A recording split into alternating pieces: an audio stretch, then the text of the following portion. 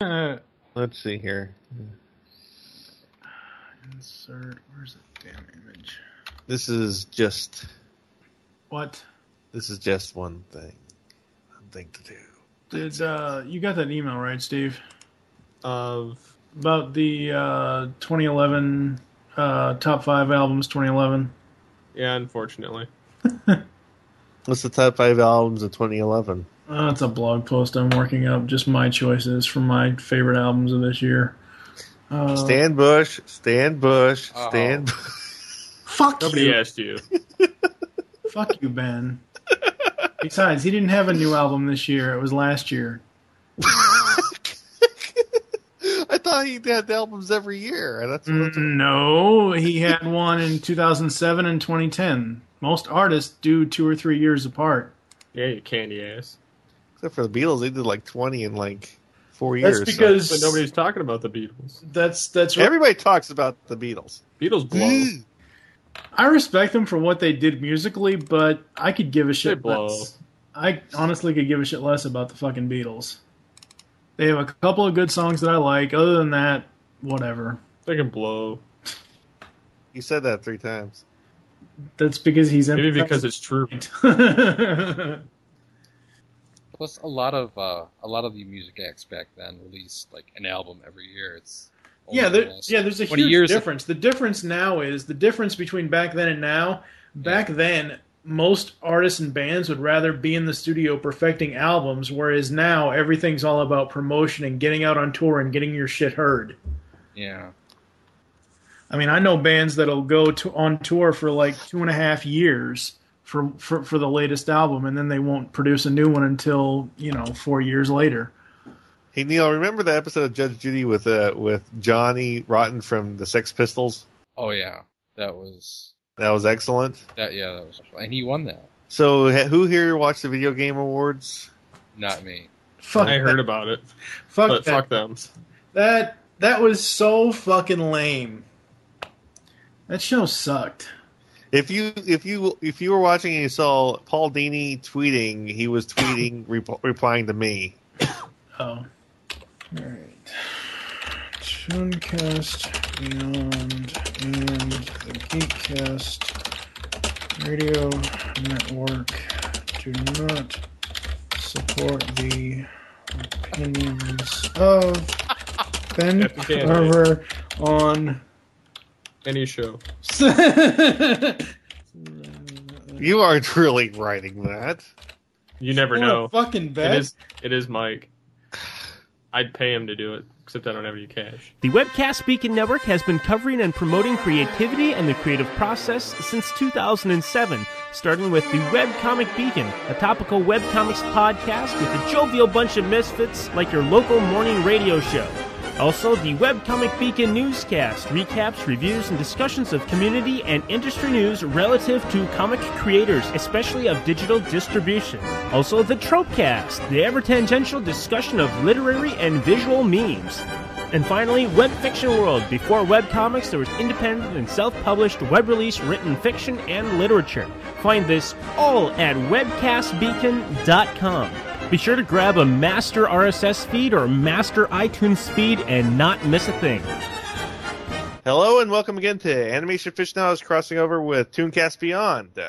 We are continuing our look through the DC animated original movies. Once again, I am your host Ben, and we're joined by my co-host, TV's Mr. Neil. Salutations. That's it? I usually expect something a little bit more epic from you every time he introduces you. Well, I've just been kind of like sitting back and And from Tooncast Beyond, we have with us TFG1 Mike. Hello. And also from Tooncast Beyond, we have Steve Megatron. Hello. And tonight we'll be talking about the Superman Batman Apocalypse, which I'll start this off as saying that this is adapted by yet another Jeff Loeb rag. Was it Loeb? I don't think it wasn't Loeb this time, was it? Or did it was Loeb the entire run? It was Loeb the entire Superman Batman run, yes. Okay, maybe it's because it's different art. Yes, it's Michael Turner's art. Okay, that's where I was getting the difference from. Yeah. You exchange one guy who draws Dragon Ball Z style male bodies with a guy that draws only one face. So. Okay, yes, I know Michael Turner's dead and he has a fan following, but Michael Turner can only draw one face. And this one is, in my opinion, the first Superman Batman trade paperback at Public Enemies was just kind of silly and stupid. And like I said, the animated movie was Bruce Timm fixing all the errors. This, the second one didn't have as many outright stupid errors in the actual original writing, but overall, I just didn't find the plot very satisfying. Neil, what are your thoughts? Well, I've never actually read the comic, and you know what? I'm not really that familiar with Michael Turner. The characters didn't look that bad to me. Okay, Superman's face was kind of not my favorite Superman, but at least there wasn't a dent in his face. Oh yeah. At least he didn't have like childhood acne that permanently left him disfigured. But yeah, he did kind of have like the wide Batman jaw that only Batman should have. Yeah. But Batman looked okay, and Wonder Woman certainly looked okay, and Darkseid looked terrible though. I don't know. The only time that the faces really caught me off guard was what was it? Was it Lila? Was that her name? Yeah. Yeah, she wakes up in bed. I'm like, who the hell was that? Because she hadn't really been introduced, and you don't know who the character is because she's not as familiar as Batman, Superman, or Wonder Woman. So I didn't understand that scene at all until like maybe 10 minutes later. Well, to me, it's just a really weird premise because this whole premise of this book is and movie is to introduce the concept of Kara Zor-El back into the post-crisis continuity, into the post-crisis fans. For people who don't know, I'm going to give a very, very brief overview of what Supergirl was like in the comics before this. There was no Supergirl because DC for 10 years had a mandate that Superman is the sole survivor of Krypton. There is no other Kryptonians. There's no dogs. There's no horses. There's no cats. There's no monkeys. It's just Superman. And that, of course, means no cousin. So the animated series was able to get by this with, as everyone knows, Kara NZ, which was from Argos, not technically Kryptonian. Right. But for years, there was an issue. So the original Supergirl, post-crisis Supergirl, was a shapeshifter from a pocket dimension named Matrix. Oh, good Lord. This is exactly why I do not read comics. Because they're so convoluted and screwed up. It gets better. No. Matrix was around for a while, and it was kind of exciting because she was a shapeshifter, and it was kind of fun. And then she sort of lost her shapeshifting powers when she merged with a dying woman named Linda Danvers, and then she became the Earth Angel. Yeah, I remember that. And this is when Peter David was writing her, and Peter David had some interesting ideas with that. And basically, this Supergirl had to go away. And pretty much vanished overnight because then all of a sudden it's like, hold it, we're going to introduce the pre-crisis Supergirl origin again for a new Supergirl. So Peter David, you and Linda, whatever her name is, Earth Angel, whatever, she goes away now.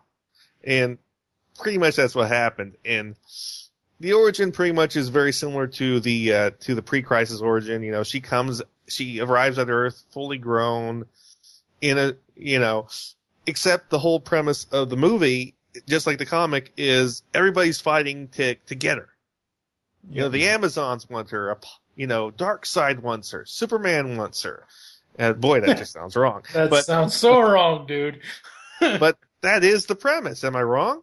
Well, he wants her to find her own path. He doesn't want her to be used by either the Amazons or Darkseid, obviously. That's true, but the like I said, the whole point is everybody sees her as like a power player. Yeah. Everyone sees her as like a power player that they want to get her and influence her, and obviously Superman's motives are the most pure, but at the same time, it's everybody wanting her. Yeah. What about you, Steve? What were your initial thoughts on the movie? I wasn't particularly thrilled with the animation style right off the bat. Yeah. I didn't mind it so much. What's that? Yeah, I was about to say, but I'll let you continue. I'm sorry. I much preferred the Public Enemies over this, just because it was more Justice League and Batman the Animated Series over this. I didn't care for this particular style. But the overall premise of it wasn't bad. But there was just, I don't know, at points it seemed like there was too much going on. Yeah. I honestly, going back and watching Public Enemies and this back to back, I honestly prefer this animation style because Public Enemies, Superman's face looked horrible. It just was bad. I mean, I just prefer Batman over and the other one over this. But even that though, Steve, because Batman's face in this looks a hell of a lot better than it does, at least to me it does, in this than it does in Public Enemies. And the animation style in Public Enemies was so weird to me. It wasn't even close to DCAU style at all. It was closer than what this is. But this doesn't hurt your eyes. No, this bothered me. Did it? Yeah. Any other comic stuff you want to get out of the way, Ben? Well, not really. I think those are the major points. Like I said, this doesn't have as much outright stupidity as Public Enemies does, because I think someone reread Public Enemies and someone realized, what happens when you give Jeff Loeb that much control. Yeah. And thankfully this one doesn't have Superman offering robot sex dolls to teenagers, so. Close enough. Oh my god. There's only a couple of things I don't like about this film. First of all, I would have preferred if it was either Tim Daly or George Newbern. Or no, wait, what? Yeah, wait, this was Tim Daly, wasn't it? No, yeah, I was going to say. What are you talking about? This was Tim Daly. I'm thinking of All-Star. I just finished watching All-Star. I'm thinking of All-Star.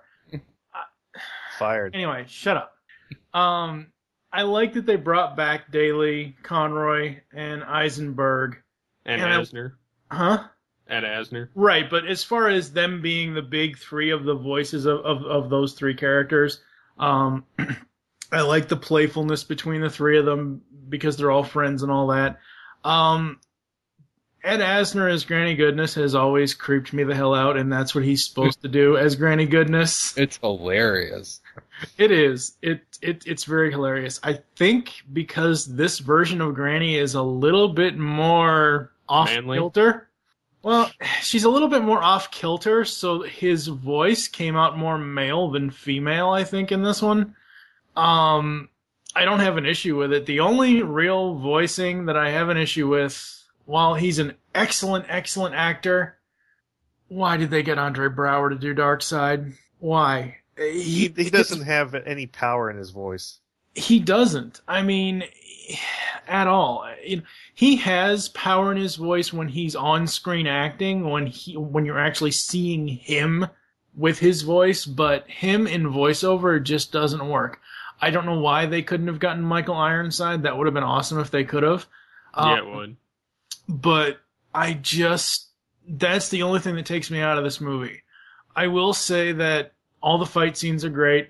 I posted on Facebook the infamous Supergirl shopping picture, and Neil commented on it because I said they should have had this. If they had this throughout the entire movie, I probably would have enjoyed it more.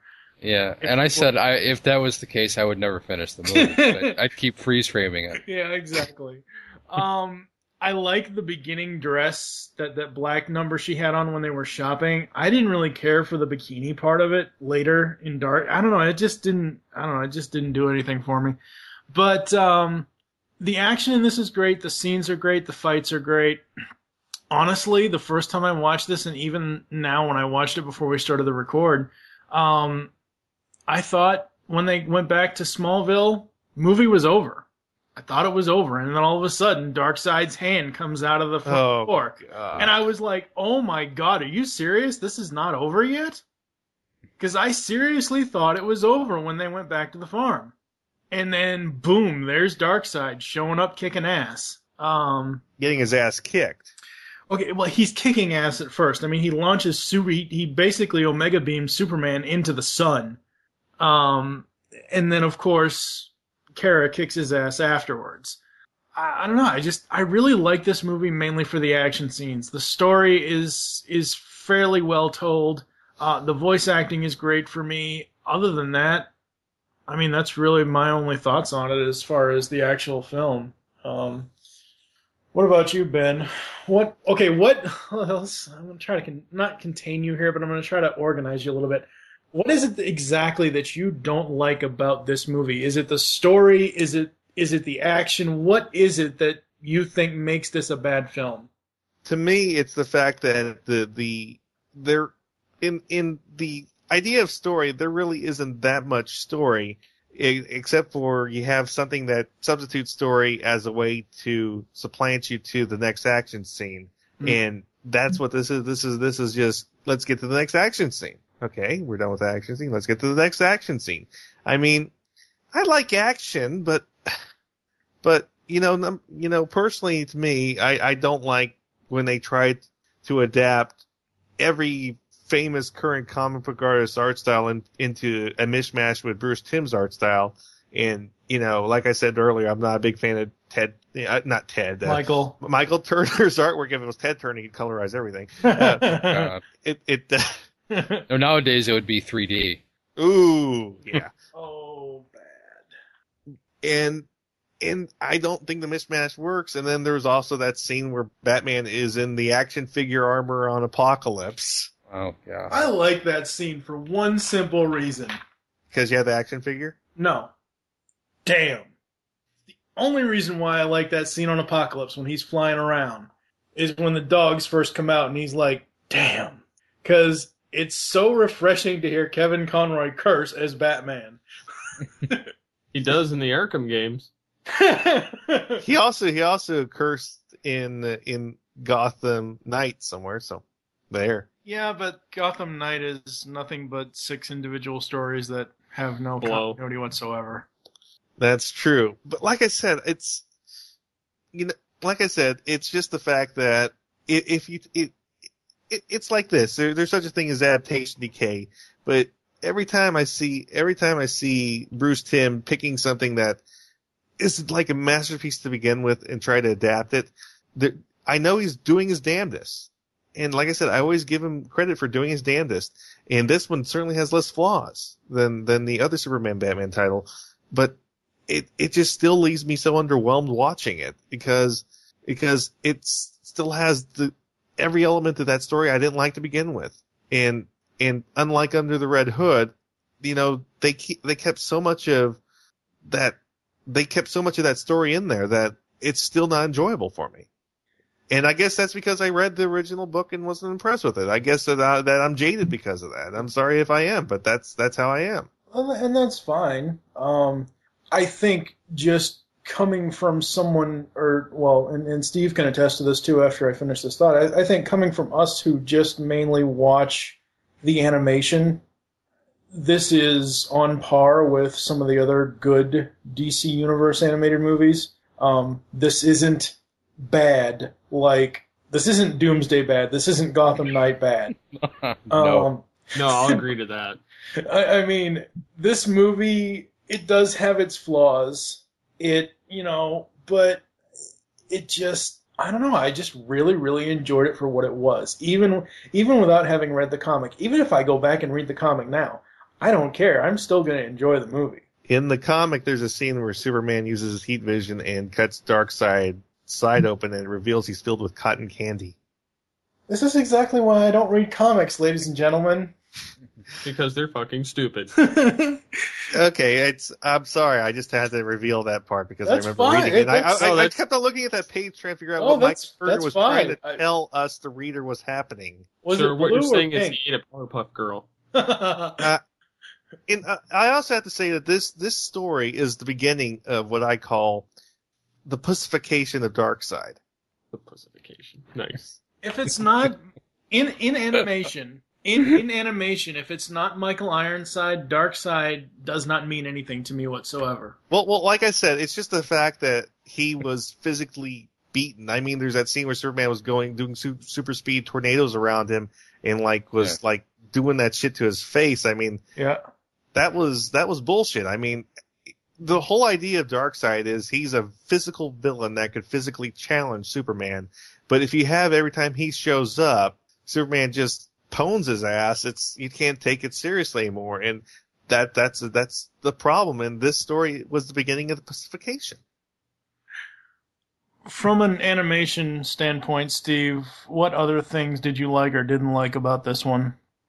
Animation-wise? As far as just animation in general, as far as it being an animated movie, not really the style, but just the movie as far as being a cartoon itself, what did or didn't you like about this one?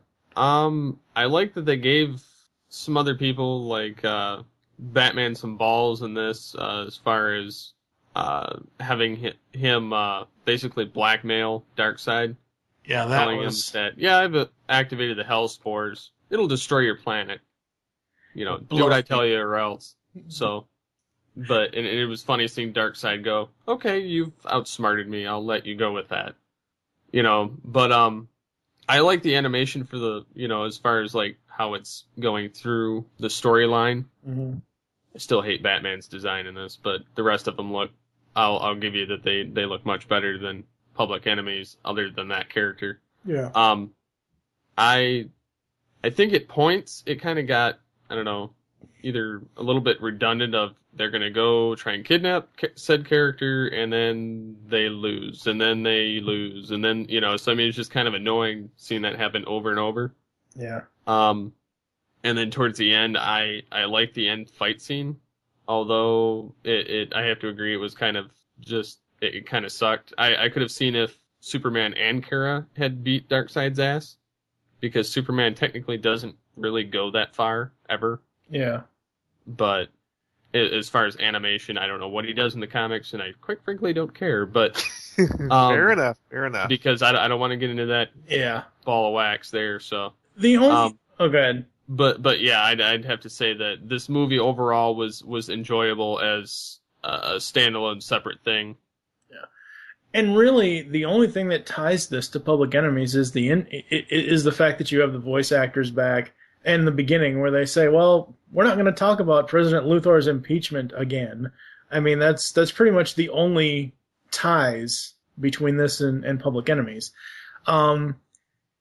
Not that I want a Wonder Woman comic book history lesson, but just from watching Justice League and Justice League Unlimited, Paradise Island is women only, to my knowledge. What the hell are they doing allowing men on the island with Batman and Superman? That would never...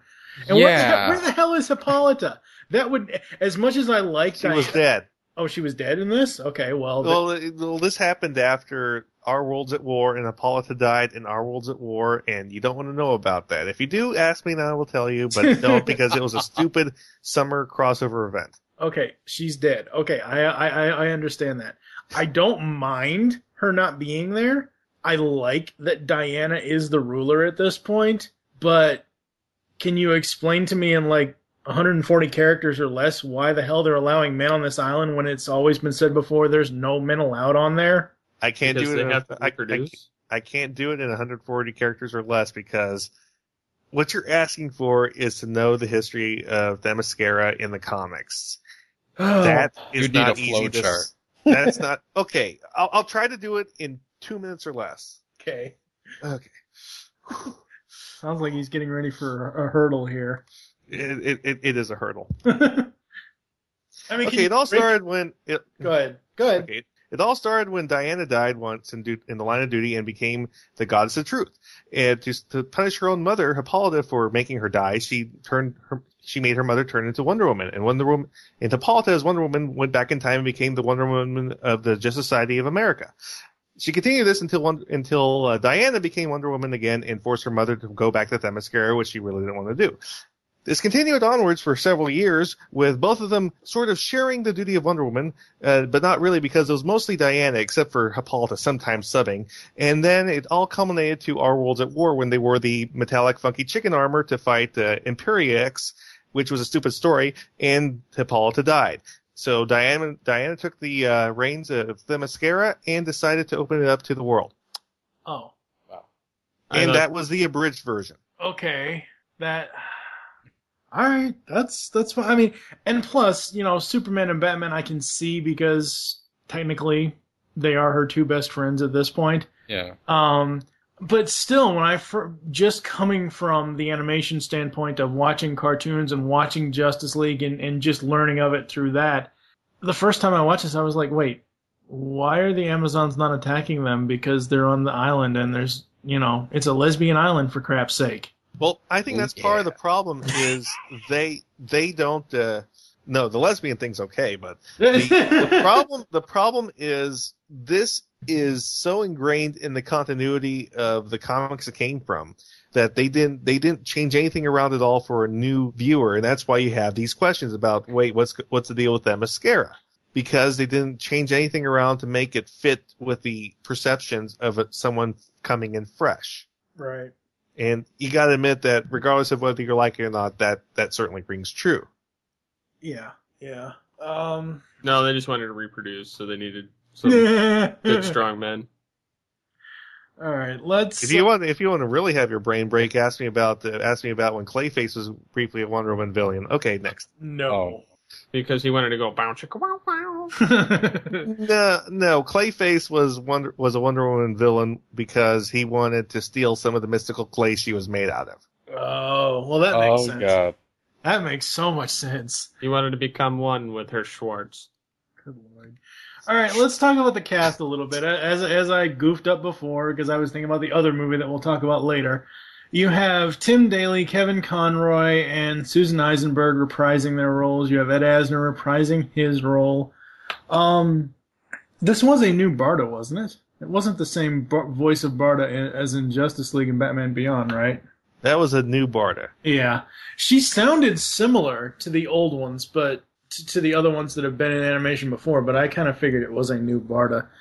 No, the old Barda was Farrah Fork. The one in the Apocalypse was Julianne Grossman.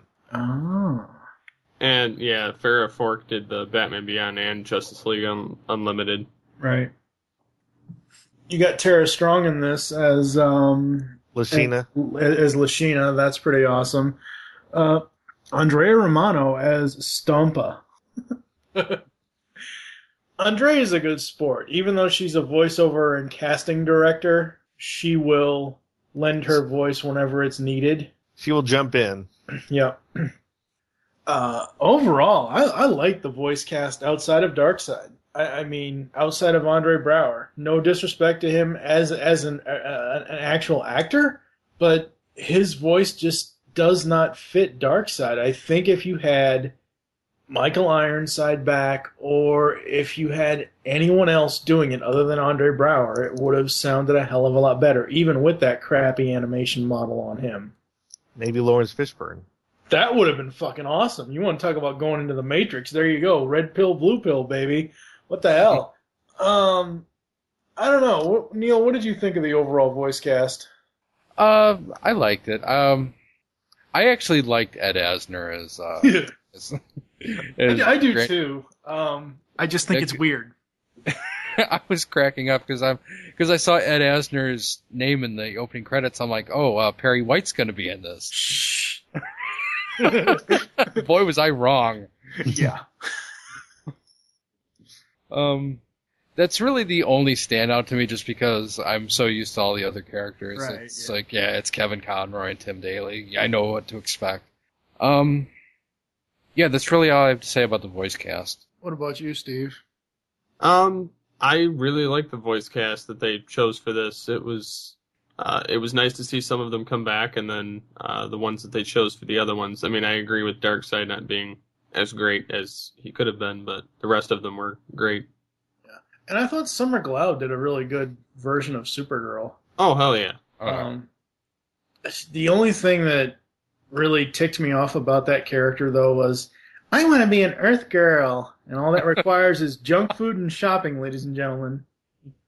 Yeah, but I kind of like the idea that she's a little more, immature girlish as opposed to Wonder Woman or any of the other female characters.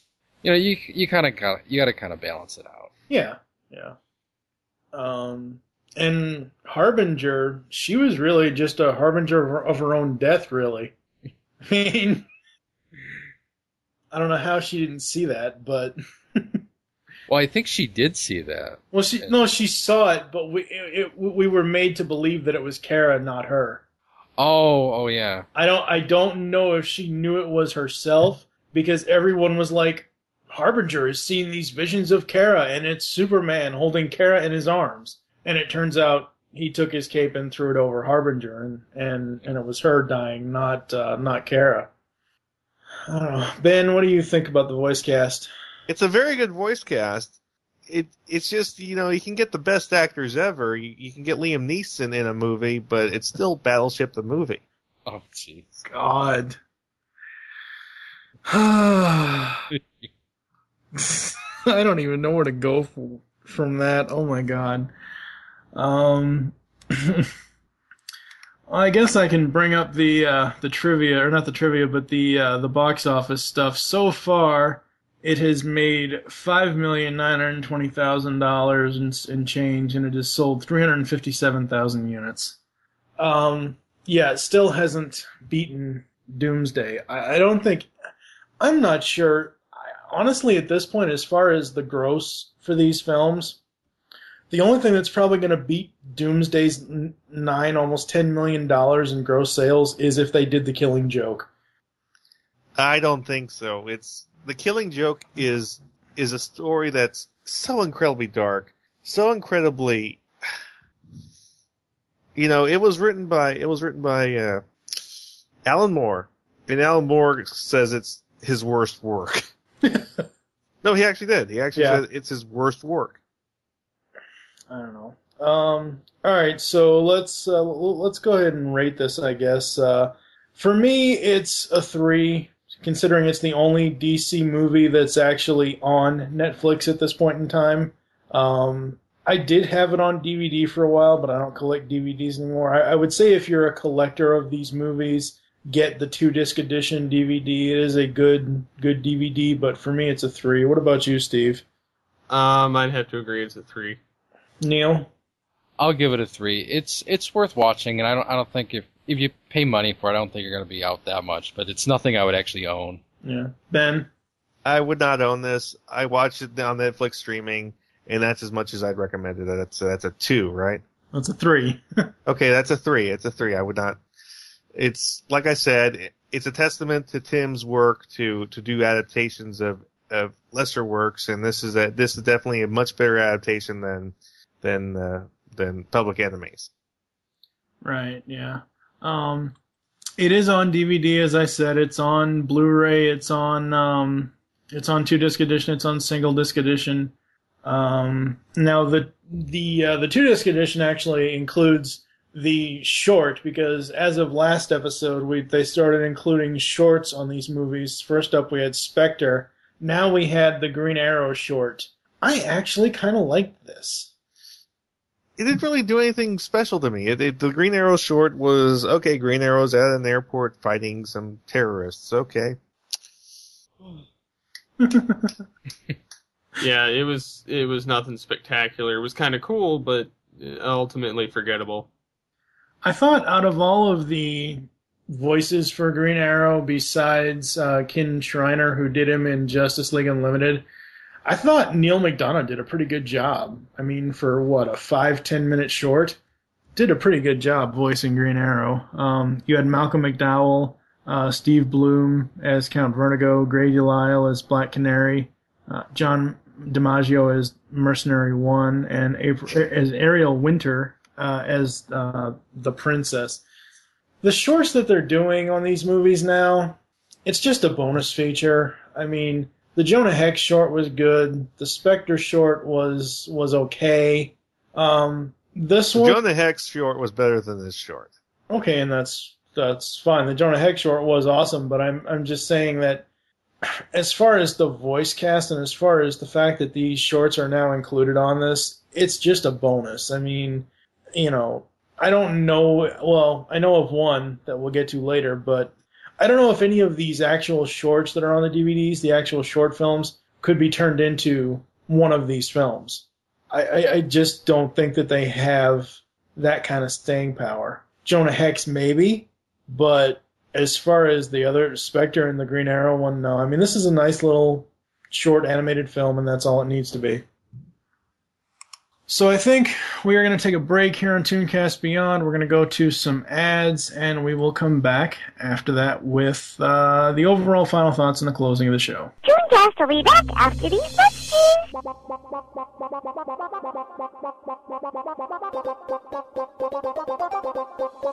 You can now hear the Geekcast Radio Network while on the go with Stitcher Smart Radio.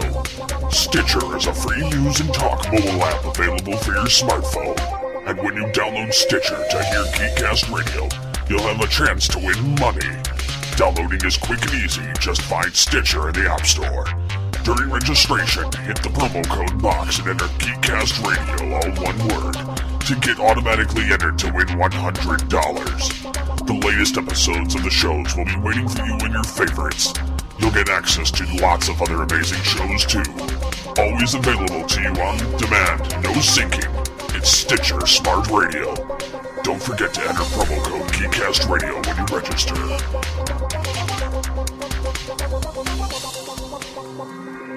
Do you like retro shows? Did you grow up in either the 80s or the 90s? Then tune into Telecast, GeekCastRadio.com's newest podcast. Join us here on the Telecast as we revisit some of your favorite shows, such as Clarissa Explains It All, Salute Your Shorts, Saved by the Bell, and much, much more, only on GeekCastRadio.com. Hey, I'm Gary. I'm Greg. I'm Chuck. And I'm Justin. Join the four of us every week on the internet's #1 G.I. Joe podcast, What's on Joe Mind? That's right. It's Joe news, reviews, and special guests like you've never heard them before delivered right to your MP3 player. Think of it as Joe Talk meets Sports Talk. And we make fun of Chuck. Right, please. Hey. We're just kidding, Chuck. Kinda. Yeah, sometimes Chuck makes fun of himself. Right, please. Hey. It's What's on Joe Mind. Every week on the Geekcast Radio Network, InsidePulse.com, Stitcher Smart Radio, and iTunes. Download and listen today. Can I say something about Transformers? No! Tooncast is dedicated to the cartoons we grew up with. 100 episodes and more make up one of the GCRN's most popular podcasts. Join hosts TFG and Mike, Optimus Solo, Terror the Rising Star, and tons of guest hosts. We also have voice actor and writer interviews. Tune in to Tooncast as we look back on the cartoons that defined us as geeks. You can find Tooncast on iTunes and the web at www.geekcastradio.com. Tune in. Now back to Tooncast. Alright, we are back here on Tooncast Beyond and Animation Aficionados. Ben, final thoughts on Apocalypse? My final thoughts is I would rather see them try to adapt more work other than anything by Loeb, or just try to do some more original stories. I mean, I like more original stories that are more abstract, based off of concepts of stories, based on doing full-on adaptations. And I think anytime they do a full-on adaptation, it's hit or miss. And, you know, like I said, if it's more concept adaptation than straight-up adaptation, that's the strength of the Bruce Timm team. Yeah. What about you, Neil? I'm just gonna hit upon a couple things that I didn't touch upon in the first part of the episode. I like the choreography in the movie. I thought the fighting was very good, even if I didn't particularly care for who was on the beating end. And the thing I kind of didn't like was that, you know, Batman, you know, he's a badass character, but sometimes they put him in these fights that he has no right being in. Yeah. When the Army of Doomsdays, No, I'm right. Doomsday. The Army of Doomsday showed up. I was doing the timeout hand signal, but yeah. Otherwise, it was an okay movie. Not my favorite, but you know, I can't complain too much. Steve. Overall, I'd say that it wasn't bad. Not my favorite out of the DC Animated Universe stuff, but I don't hate it either, like some other ones. Yeah. Definitely a watch, but not really an own. Yeah. For me, that's one thing we actually never even mentioned in the earlier part of the episode. It was the Doomsday Army. Yeah. Doomsday Army did a hell of a lot more in this movie than they ever did in Superman, than Doomsday ever did in his own fucking movie. Yeah. Overall, go ahead, Neil, what? I was gonna say, they went down like bitches, though. They were just... It's because they had blood. Yeah, I know, but still, I was like, well, so much for... I know they were a diversion, but... Yeah. Yeah. overall, I would recommend this just for the returning voice actors. I do like, seeing Barda in an extremely strange circumstance. That was kind of weird to me. But overall, I think it was fairly well done. And if you're the everyday mainstream audience, it's good for you. If you're a comic book reader, like some people on this show, you're probably going to hate it.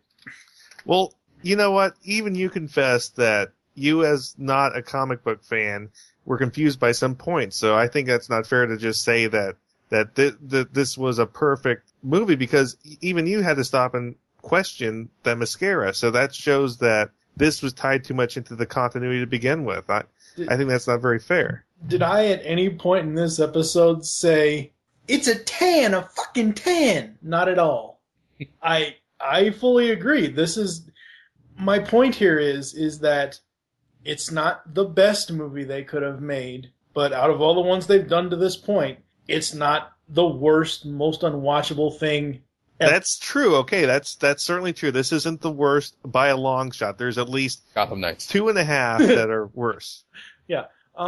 Overall, for what it is on its own, it's good. Yes, there are going to be questions, as I have had, and honestly, what's going to draw a lot of people to this is the returning voice actors, just to hear them do their voices again, I think. At least fans from the DC Animated Universe stuff would be, so. Thank you for joining us here on Tooncast Beyond and Animation Aficionados Crossover. There are several ways to get in contact with us or leave feedback for the show. Visit the websites, geekcastradio.com and animationaficionados.com. Leave the show's feedback in iTunes. Please do this. Follow us on Twitter. The show name there is Tooncast Beyond. Mine is TFG and Mike. Steve, what is your Twitter? SCP-21. Neil? Neil Sama. Ben, what's the AA Twitter? Aficionados. Follow us on, or become a fan on Facebook. Go to facebook.com/Geekcast Radio Network and facebook.com/animation. Fuck. God damn it. What? Something happened. Somebody drop. Nope. No. That was weird.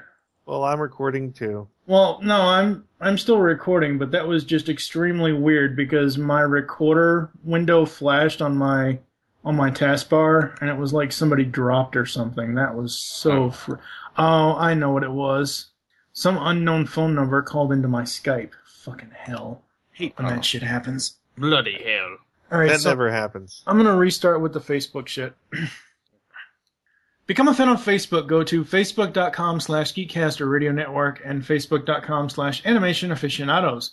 Call the voicemail line. Tell us the show you're leaving the message for and your name. 502-526-5821.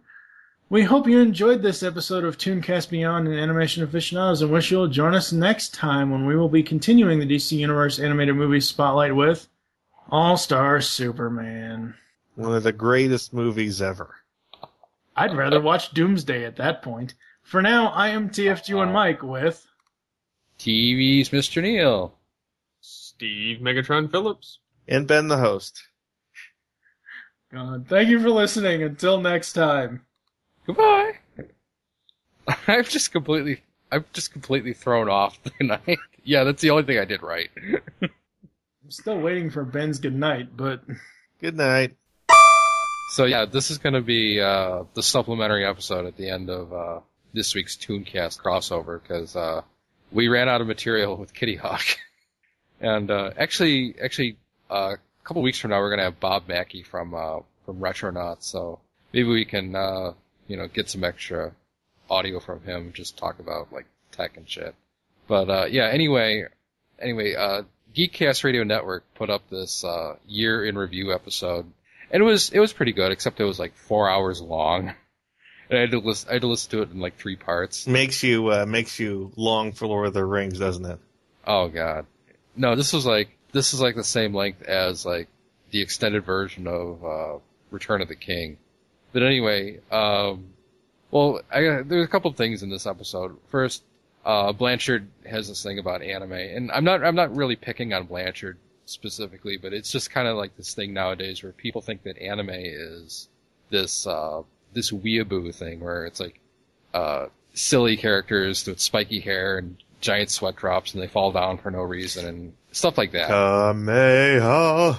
Yeah, that. And what I'm not really targeting Blanchard here, but the thing about people nowadays is that they seem to not understand that back in like the early 90s and mid 90s, what was cool about anime was not the weeaboo crap. It was much more globalized, where it definitely had a Japanese style, but it was not Japanese in culture. It could be. Well, they still do stuff like that, but not as much. I mean, like the stuff that was coming out back then, even though like Vampire Hunter D is kind of overrated, it still had that cross culture appeal where it just, because it was about a vampire hunter, and you know there are movies out here that are about that, and it kind of also meshed with the 80s vibe, because a lot of the 80s cartoons were animated in Japan, and that's kind of what I try to get across to people about old Japanese animation. It's like it's the stuff that you grew up with if you grew up in the 80s.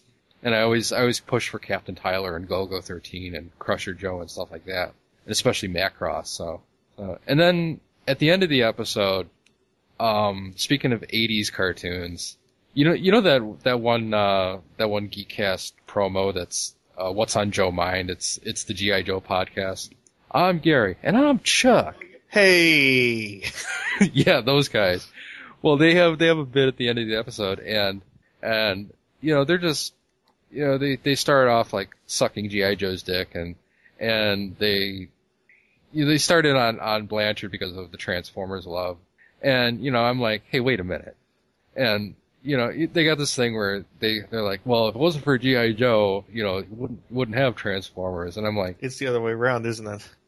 No, not really. But the thing I have a problem with that sort of argument is it's the argument that whatever came first must be better. And the example that I threw back at them was, you know, if Tom Hanks didn't star in Bosom Buddies, he wouldn't have been in Private Ryan. Therefore, Bosom Buddies must be the superior product. Well, if Tom Hanks hadn't met Steven Spielberg wouldn't have thought that Shia LaBeouf was the young Tom Hanks. Oh God, it's like saying, hey, you know that Sega Genesis you love? Well, if it wasn't for the Master System.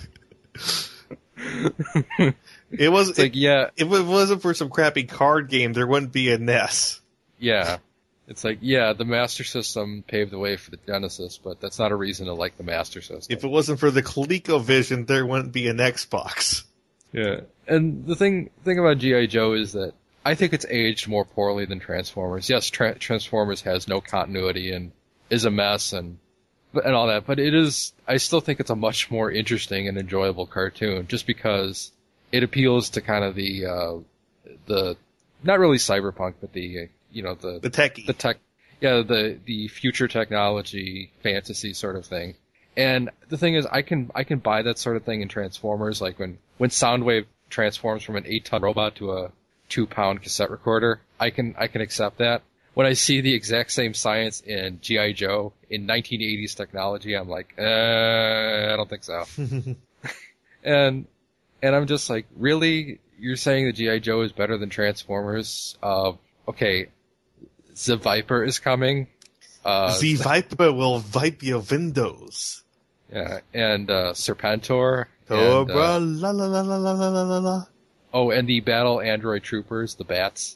The robots that were in season 2. Oh yeah. Because everyone likes robots, so G.I. Joe had to copy Transformers. Oh yes. But you know, back to the anime thing, it would be as foolhardy as to diminish or dismiss outright American animation simply because you saw 90 Spider-Man. Yeah. As much as you would dismiss anime just because you saw Naruto. Yeah. Yes, I went there. Like I said, it seems to be such a broad thing where it's not just one guy. It's like a whole bunch of people from today's perspective are looking at anime and saying, oh, it's this. And I'm like, actually, no.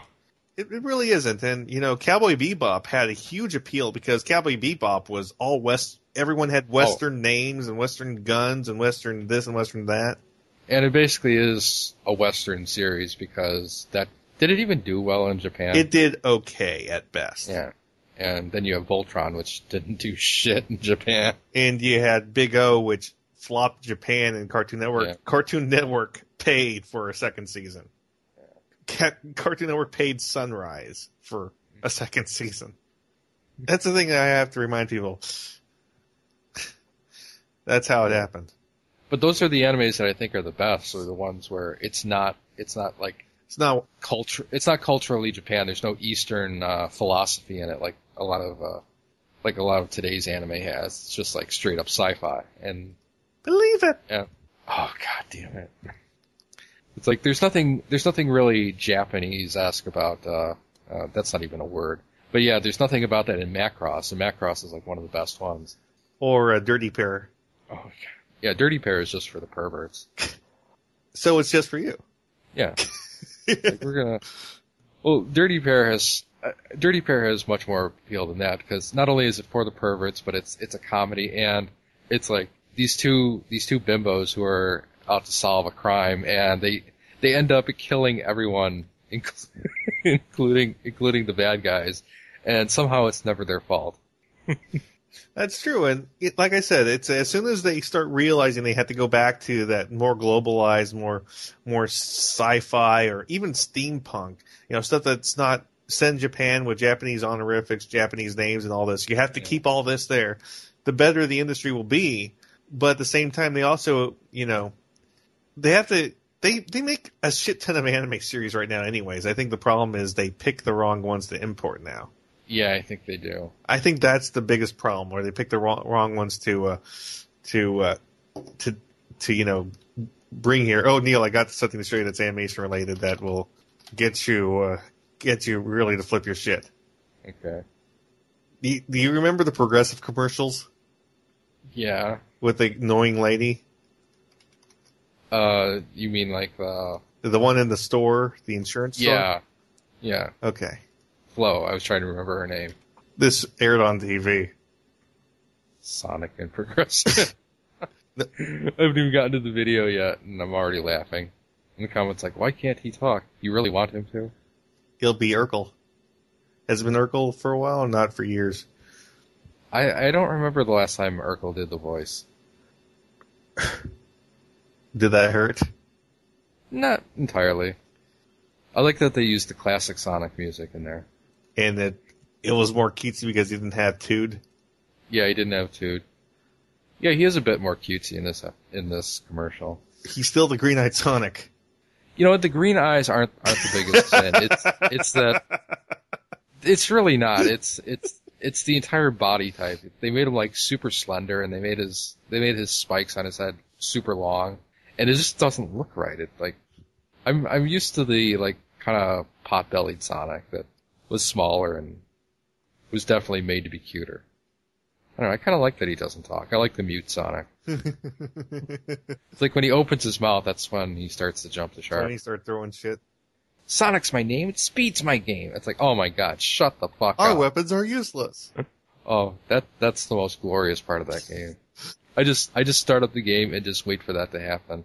And I laugh hysterically. Our weapons are useless! Retreat!